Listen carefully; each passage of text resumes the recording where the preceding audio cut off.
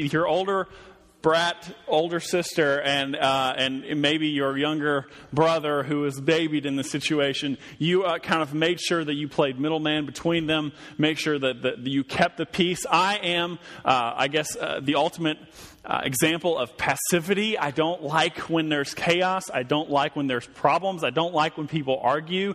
I am the guy who says, can't we just get along? Can we please just make sure that we do everything right? I am a rule keeper. Here's what I love. I love directions to things. When I buy something that comes in a big box in a million pieces, the first thing that I look for is that glorious instruction book. I don't know why, I just am that way, and I look forward to reading those directions.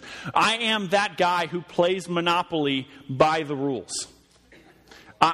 You don't get any money for free parking. Why? Because it doesn't say to in the directions. Right? You can't do that. I am the guy who reads the recipe, reads the directions for every recipe you could possibly think of. And I read it 3 or 4 times before I even begin to get the food out, because I want to make sure that I do it right, that I do it in the right order. I've made Jell-O 3 or 4 times in the last couple weeks. I've read the directions every time to making Jell-O. It's just like stick the water in the microwave. I do that every time. I'm ruthless about it. And I've kind of moved into making my own rules. I'm the guy that goes the speed limit, because that's what the speed limit is, and I am in the left lane to make sure everybody else is going the speed limit. Okay, I am the rule maker as well. I'm ultra boring. I've never drank. I've never smoked. I've never even seen drugs. I've never even seen them, less done them. I don't have any tattoos, although I really have a cool one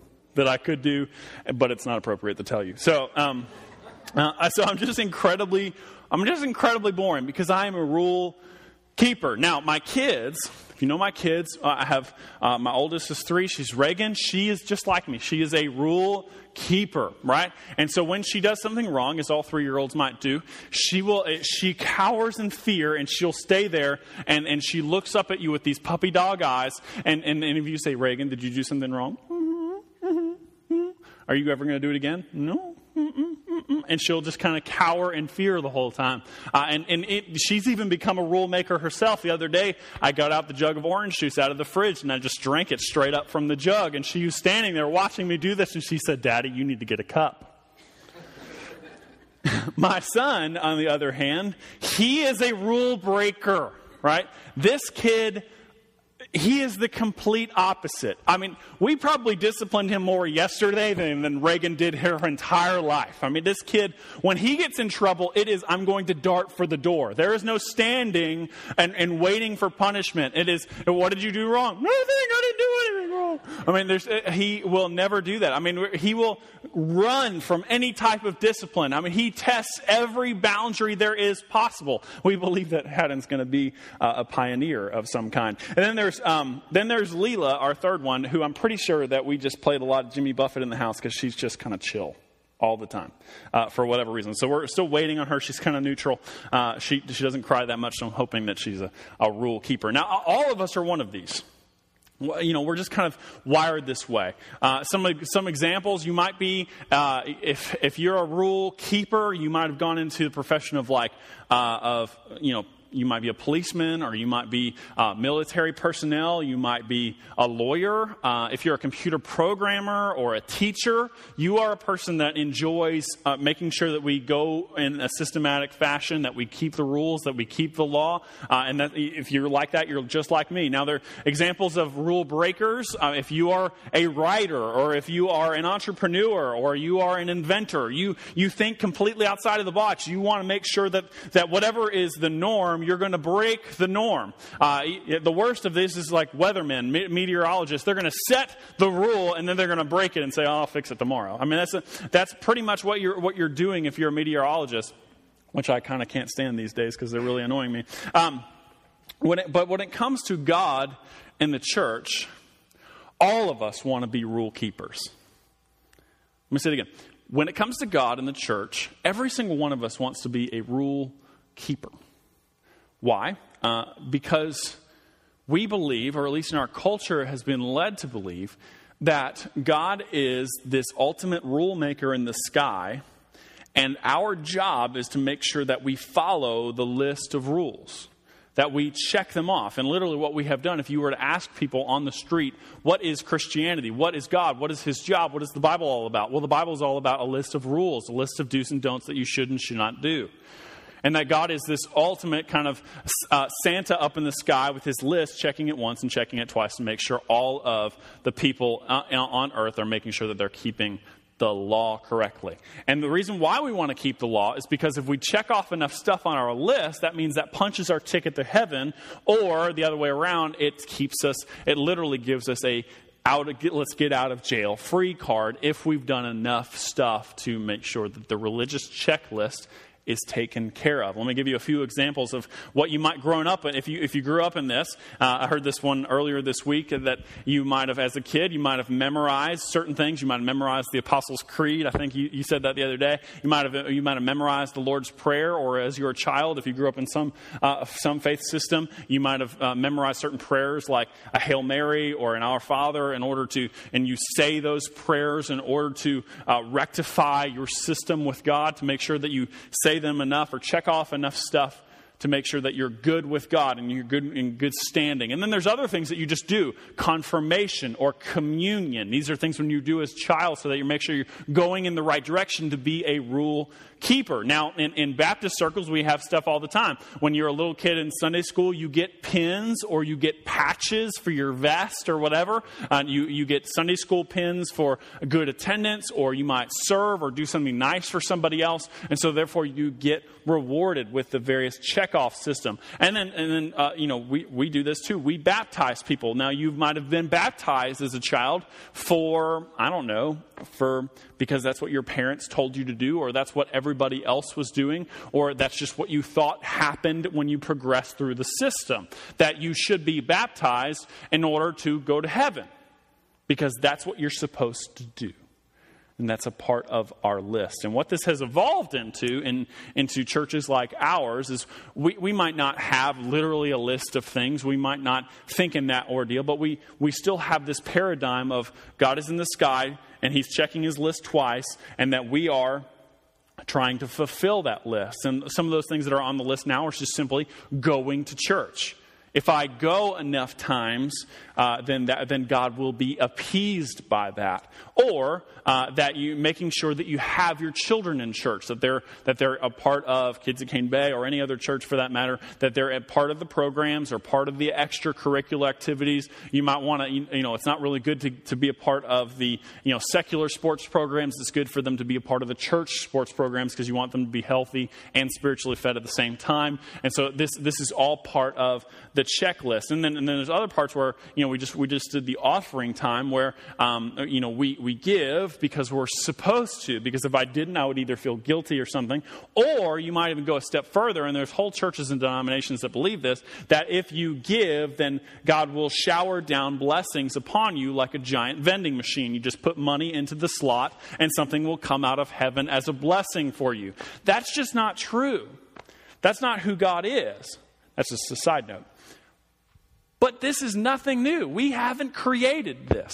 There is nothing new about this process of a spiritual checklist. In fact, they had this in Jesus' day. So if you have a Bible, unfortunately, it's not going to be on the screen. So if you have a Bible, turn to Matthew chapter 5. If you don't have a Bible, try to share with the person next to you or something like that, or you can just listen along. It's only about 3 or 4 verses today. But Matthew chapter 5, there were these guys, and he's going to introduce to us for the first time in the book of Matthew, these guys called the Pharisees and the scribes. And these guys were just like me. They were the chief rule keepers. These guys were pros. They were varsity rule keepers. They lived their life based upon the idea that you should keep the rules. And so here's what they would do.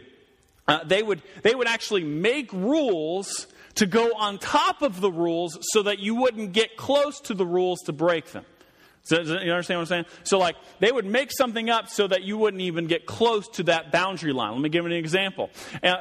One of the laws is that you couldn't do any type of work on the Sabbath or the Lord's Day. And so they believed that if you stood in front of a mirror and a woman began to groom herself, or even get this, if she saw a gray hair on her head and began to pluck it out of her head, that would be considered work, and she shouldn't do that, and she should be sinning. So here's what they did. They said, you know what? It is illegal to even look in a mirror on the Sabbath day. Wrong. You cannot look at your reflection. So they would make up these rules, and they would do things like this. This is crazy. You couldn't walk a certain distance on the Sabbath day, so they would make you count your paces, and they would literally count how many steps they took in a day, and they knew that about 2,000 was too much work, so they would count up to 1,099, and then they would have to stop for the entire day, because if they took one more, they would be sinning. They would also know that you had to give a percentage of your income, 10% of your income, to the temple. And so they believed that this went over all of life, not just your income. So they would actually tithe out of their spice drawer, take out all of their spices that they might have, and they would take 10% off of the top and make sure that was given to the temple so that they would be right in front of the Lord. I mean, these guys were incredible pros at making sure that they were rule keepers. And here's the reason why they were doing this. They knew that the Messiah would come one day, and they knew that he was going to congratulate them on making sure that they were keeping all of the rules. Now, here's what's interesting about that, is that when Jesus did come, he got in front of them and began teaching, and they hated him. They hated Jesus. They despised him, which doesn't make a whole lot of sense if you think about it. Who made these laws in the first place? Well, you can go back into the Old Testament and you can figure out, well, God made these rules. I mean, God wrote the 10 Commandments, and then there's all these other laws that kind of go on top of those. Well, God did that. Well, isn't Jesus God? Well, yes, Jesus is God. If he's the Messiah, then he's God. If the rule keepers didn't get along with God, that doesn't make a whole lot of sense. And here's the deal. Here's what's interesting. Is why did they were the ones who crucified Jesus. They were the ones that put him up for trial that eventually led to his crucifixion. And why did they do this? The reason why they did this is because they called him a rule breaker. That you are literally breaking the law, and so I am going to put you to death. Which doesn't how does that work? How does the rule maker break all of the laws? And how is it justified that the people who didn't even make the rules are doing the rules and checking off the list? How does that work? What does that say about our list? What does that say about the stuff that we do in our Christian life to make sure that we're okay with God? So we're going to learn this where Jesus, the good thing is Jesus addresses this in Matthew chapter 5, verse 17. And we're going to read this in just a second. But let me pray before we begin. God, I pray that you would just be within this room. Father, I know that there's distractions with the heat. I know that it can be uncomfortable at times. Father God, I'm thankful that we get to meet in this place where we're free and privileged to be able to meet freely, to proclaim your name to this community and to this state and to this nation, that we love you dearly. And Father, I pray that we would be able to get past our own just being uncomfortable this morning in the heat, but that we would simply be able to focus in on your word, that this might just be a reminder of how blessed that we are, that we have what we have. And so, God, I pray that as I read these few verses, that you would bless that reading, that we know that it's perfect. We know that it has no error within it. And we know that it is complete truth for our life. And I pray that we would all be able to change our hearts according to this word. In your name of Jesus, we pray. Amen. So what was Jesus? Was Jesus a rule keeper, or was Jesus a rule breaker? And there's several answers to this question. What was Jesus, literally, we're going to walk with Jesus over the next several months in the book of Matthew. What was Jesus here to do? Imagine if you took that question out onto the street or to the mall and just asked them, do you believe in Jesus? A lot of people would say, yeah, okay. What was he here to do? And some of the answers you might get was, well, Jesus was here to teach and to preach, as well as he's doing here on the Sermon on the Mount. He is teaching and he is preaching. That's true. What else was Jesus here to do? Well, he was here to heal. That's also true. He healed a lot of people. He healed hundreds of people, even thousands of people. What else was Jesus here? Well, he was presenting who God was. He was showing the power and the authority of God. Yes, that is also true. What else was Jesus here to do? He came to show us, most people would say this, he came to show us how to live our life righteously. He came to show us how to live life the right way. I mean, there's tons of people who believe that. Now, all of those are true. But are they misleading in a way? Are they the truth? Are they the main purpose for why Jesus came? Now, let me give you an example. Take back George Washington. This is another shameless plug for the Independence Day thing, I guess. Say George Washington and the Great Crossing, that famous painting of George Washington crossing the Delaware River, right? If you were to ask George Washington, why did you cross the Delaware River? Now, somebody funny might say, to get to the other side, right? He crossed it so that he can get over the other side. And that would be true. He did want to get to the other side, and that's true. Another answer would be, well, the troops they were sad, they were weary, they were frustrated, and he crossed the river to give them some success, some successful story that they could lean on, that they can call a victory. And that would also be true. He did that for that reason too.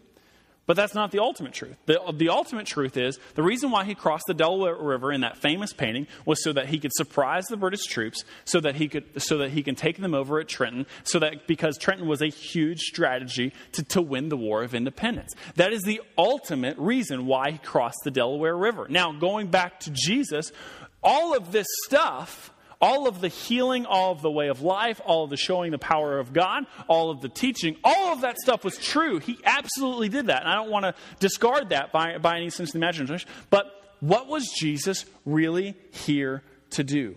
And ultimately, he's going to give us his purpose in this passage. So let's read it. Verse 17. Do not think that I have come. Okay, here it is.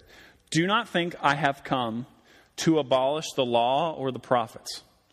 I have not come to abolish them, but to fulfill them. Underline that in your Bible if you got it.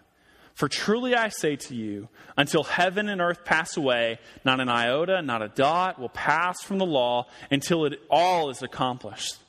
Therefore, whoever relaxes one of the least of these commandments and teaches others to do the same will be called least in the kingdom of heaven. But whoever does them and teaches them will be called great in the kingdom of heaven. Now, here it is. The Pharisees are loving this passage. Jesus says, I have not come to get rid of it. I don't want to abolish it. I don't want to throw it away. And they're like, yes. And then he says, I want to make sure that it is accomplished. Yes. And they're like, I want to make sure that every dot, every T is crossed, that everything happens, not an iota, not a mark of it is going to be passed by, that he is going to make sure that it happens. And they're just cheering. And then he gets that verse 19, and he says, it says, therefore, whoever relaxes one of the, and they're like, yes, you never want to relax one of the laws. And he says, but whoever does them and teaches them will be called great in the kingdom of heaven. And they are loving this. I mean, if you're a rule keeper, this is great news for you. And you're just like, well, that's me. I've been doing that. I've been doing that my whole life. I'm with you, Jesus. I'm with you on this. And by Scripture, what he means is he's looking back on the Old Testament, the law and the prophets, and because here's what the Pharisees were struggling against. There was whole groups of people that said, that whole law thing, that whole Old Testament thing. Yeah, there's pieces of it that are okay, that sustain our society, and that's a good thing. But there's a lot of it that's just kind of old. And there's a lot of it that we don't really want to follow anymore, that it just kind of makes us a little bit nervous and makes us a little bit uncomfortable, and we don't really want to do that anymore. So I believe, and here's what they believed. They believed that Jesus was, the Messiah was going to come, and he was going to kind of shove it aside. He was going to make something new and say, we're not going to deal with this anymore. We're going to make something completely new. Now, they were at great war with the peacekeepers, because they were just like, no, Jesus is going to come, and what he's going to do is he's going to congratulate and redeem and put in power the people who are keeping every ounce of the law. So they were looking for a party when the Messiah showed up. They were looking for, I'm going to knight you as one of the knights of the round table of the Messiah because we have kept your law the entire time. So what Jesus says, though, is very interesting. He says, I have come to fulfill the law. So if you're taking notes, point number 1, Jesus fulfills the Scripture. Jesus fulfills the Scripture. He does neither of those things that I talked about. What he has come is he's come to complete it. And here's where he's going to get a little bit on the Pharisees' bad side. What he's going to say is, your list of stuff that you've been doing is not the point. All that stuff that you've been doing is good things that I've asked you to do as keeping of the law. But what you have done is you've turned your focus on the keeping of the law, not on what the law actually points to. Because what he says is the law, the entire Old Testament. I want you guys to get this. I want to turn brain on right now. The law, the entire Old Testament, the whole book, every single word, its whole purpose is to point to Jesus. The whole thing, every ounce, from the first verse in Genesis all the way to Malachi, all it was doing was pointing forward to the Messiah. All it was doing was pointing forward to Jesus Christ, the Lord and Savior, saying, we are preparing for you to come. And so what Jesus comes and says is if you focused in on all of the checklist, you miss the point. Now, if you are following the law in expectation of me and carrying out these things so that you can one day proclaim who I am, then you've got it right. But all of these guys said, that's not what we were doing. We were keeping the law so that you would come and you would focus on us. We want you to congratulate us. It has nothing to do with you. It has everything to do with us. And so if your expectation is when you go and see God at the end of your life and you say, well, I did all of this stuff wrong, Jesus is like, that's not the point. The point is for you to focus on me. For example, thinking through the Old Testament. I mean, the biggest thing about the Old Testament was the Old Testament sacrificial system. The very fact that they would come and for their sins, they would kill and bleed animals at the temple so that the blood would symbolically flow over their sins. So every time, here's what's interesting. Why did God do that? Why did God make them kill and mutilate animals for their sake? And here's why. Because it's brutal, it's nasty, it's violent. And he would ask for the best ones. It wasn't just like the ones they wanted to get rid of. He said, give me the best ones. I want you to kill them. And what he says, what he's trying to remind them from the very beginning of that sacrificial system until the very day that he's standing there, he says, when you sin, it means death. Sin equals death. Sin, death. Sin, death. Sin, death. For thousands of years, sin equals death. Sin equals blood.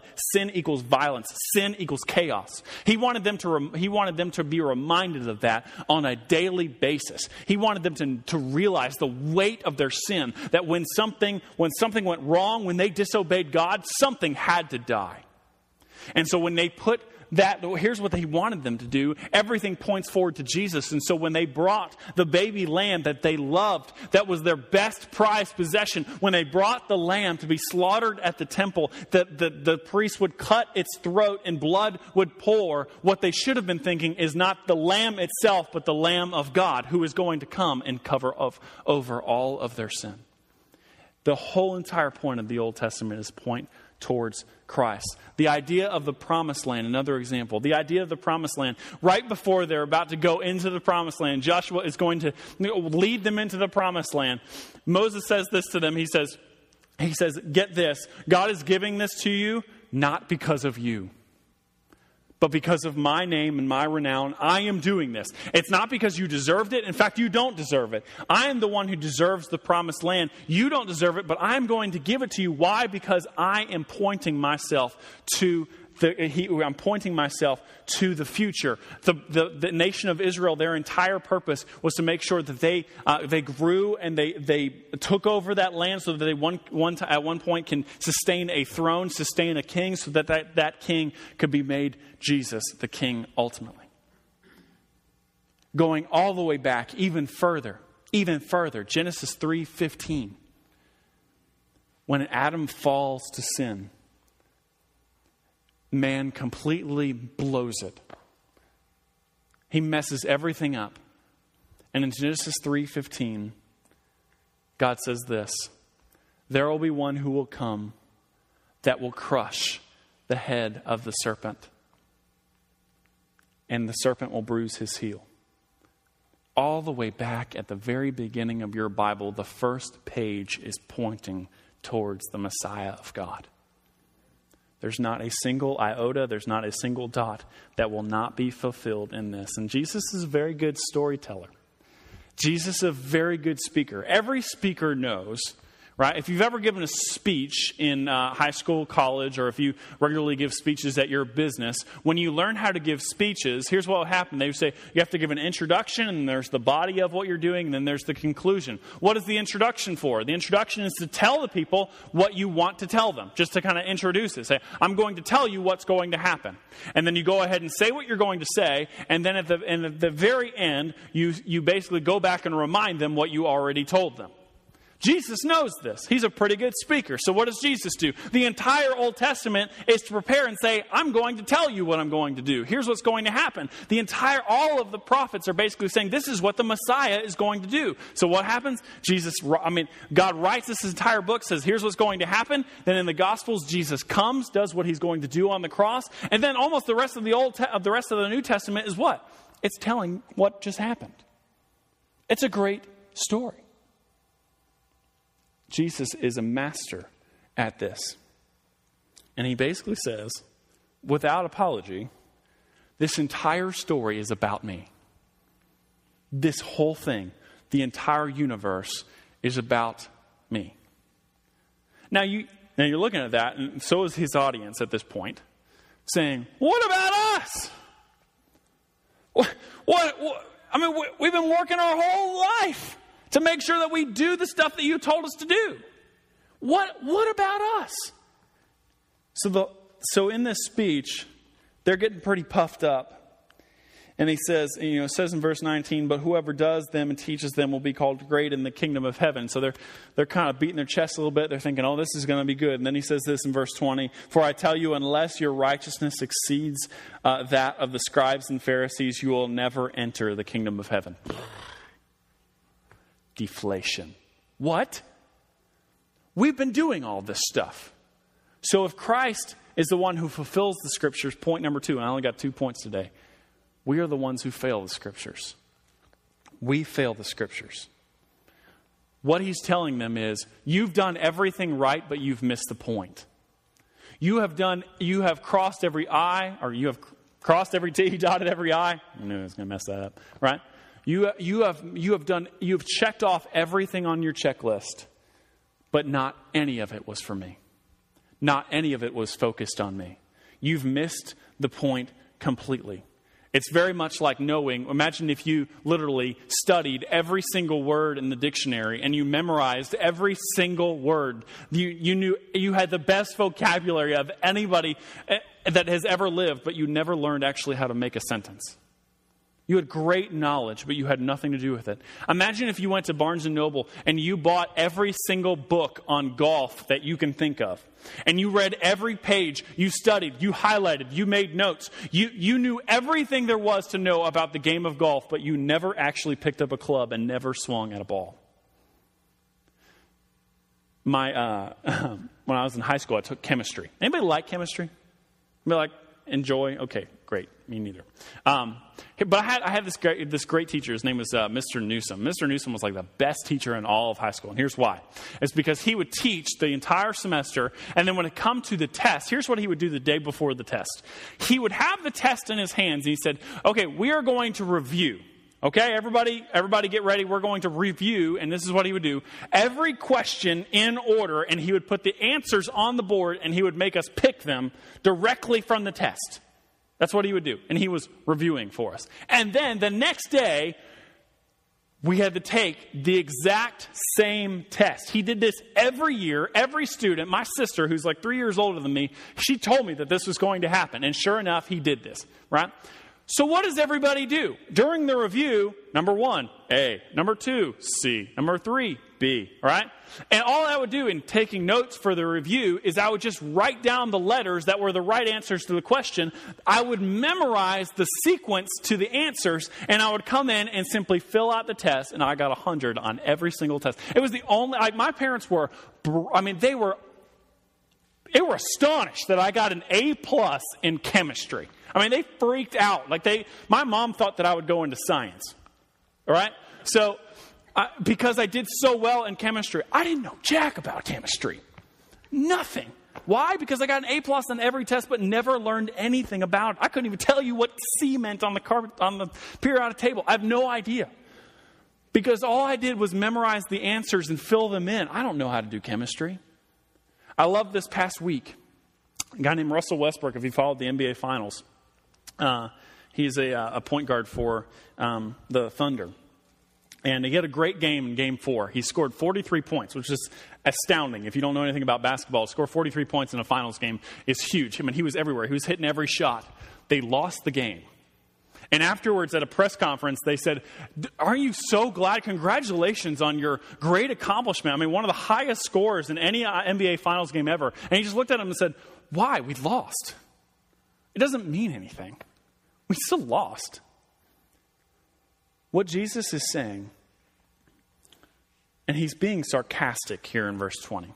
He's saying, hey, guess what? Your righteousness, your checklist has to exceed that of the Pharisees. There is no one who does that. There's no one who follows the rules better than them.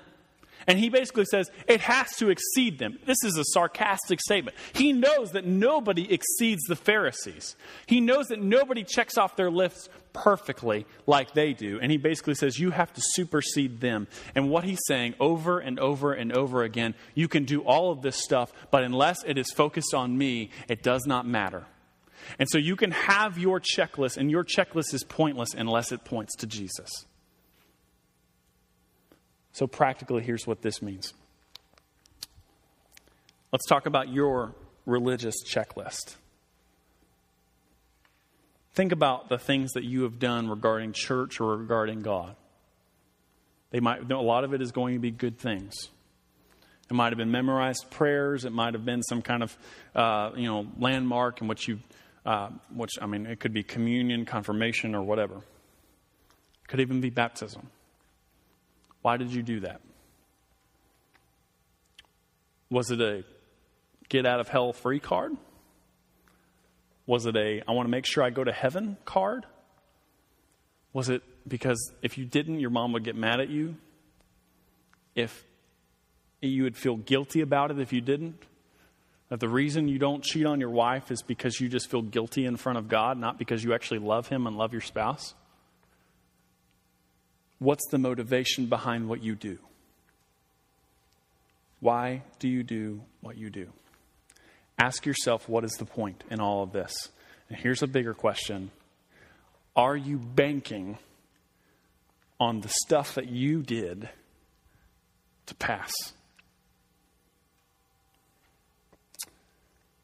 Because here's the gospel. Here's the story. Jesus comes. He does all this miraculous, wonderful things, lives perfectly, heals people, loves people, teaches us the right way to live. That's all correct. That's all right. But then he does something miraculous and amazing.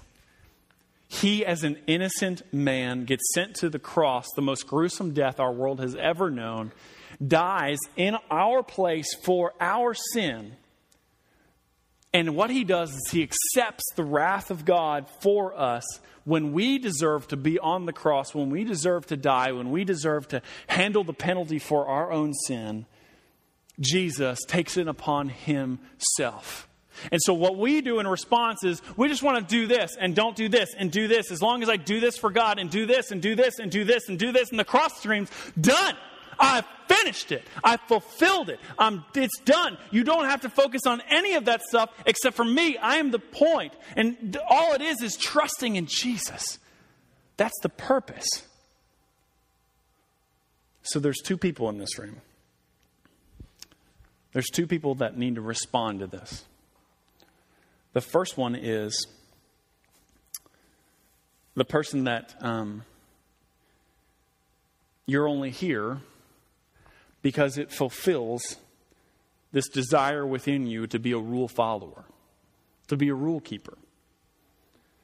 Let me tell you that this is a very large mistake. If you feel guilty if you didn't show up, that you would feel guilty if your kids weren't a part of some kind of church activity, that you might have felt guilty, or you didn't think that God was going to bless you if you didn't put something in the baskets when they walked around. If the entire purpose of you being here is about you, then that's a mistake. And let me admonish you.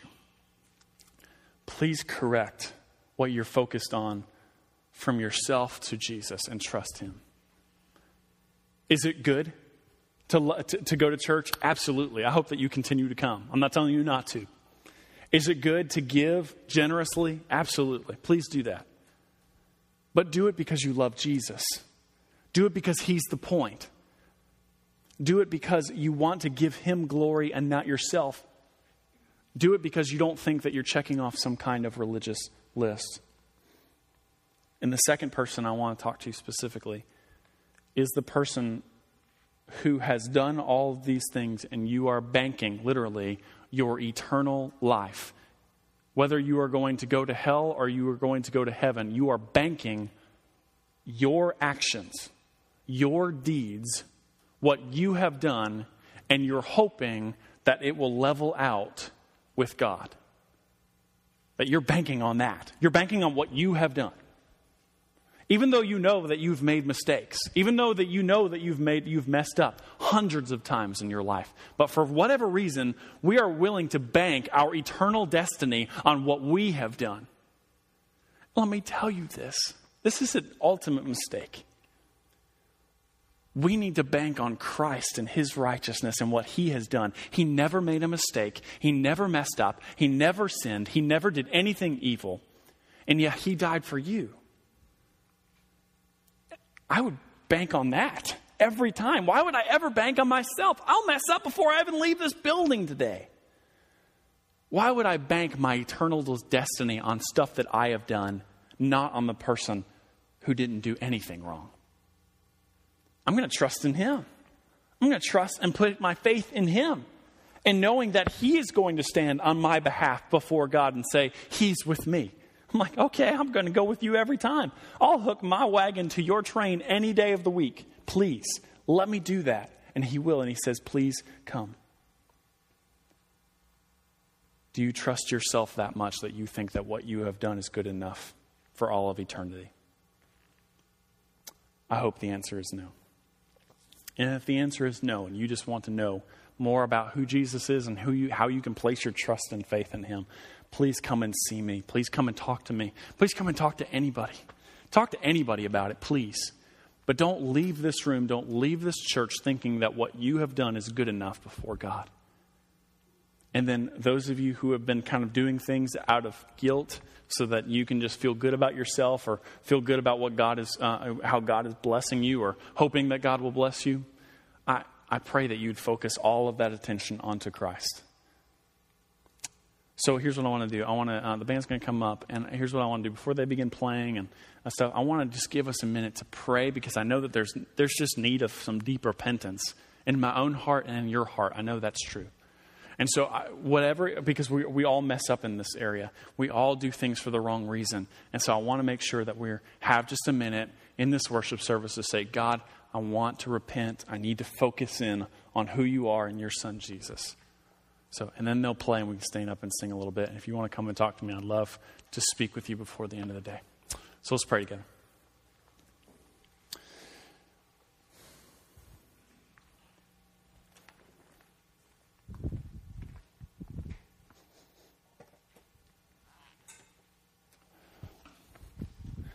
God, I repent of my own sin.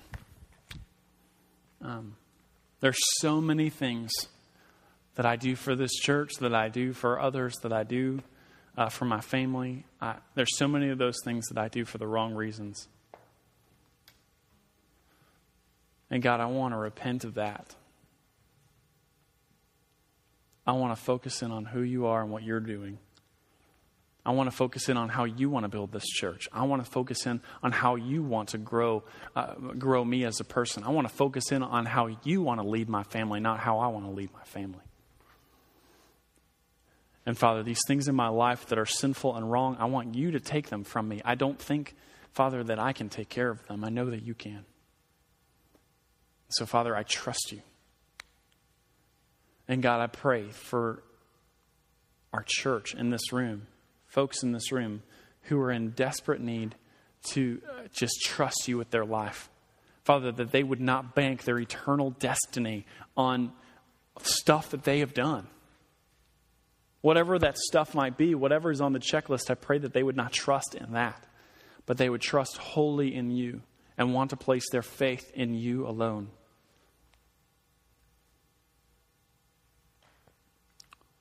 God, we love you, and I pray that you would hear us now as we pray and repent. In your name we pray. Amen.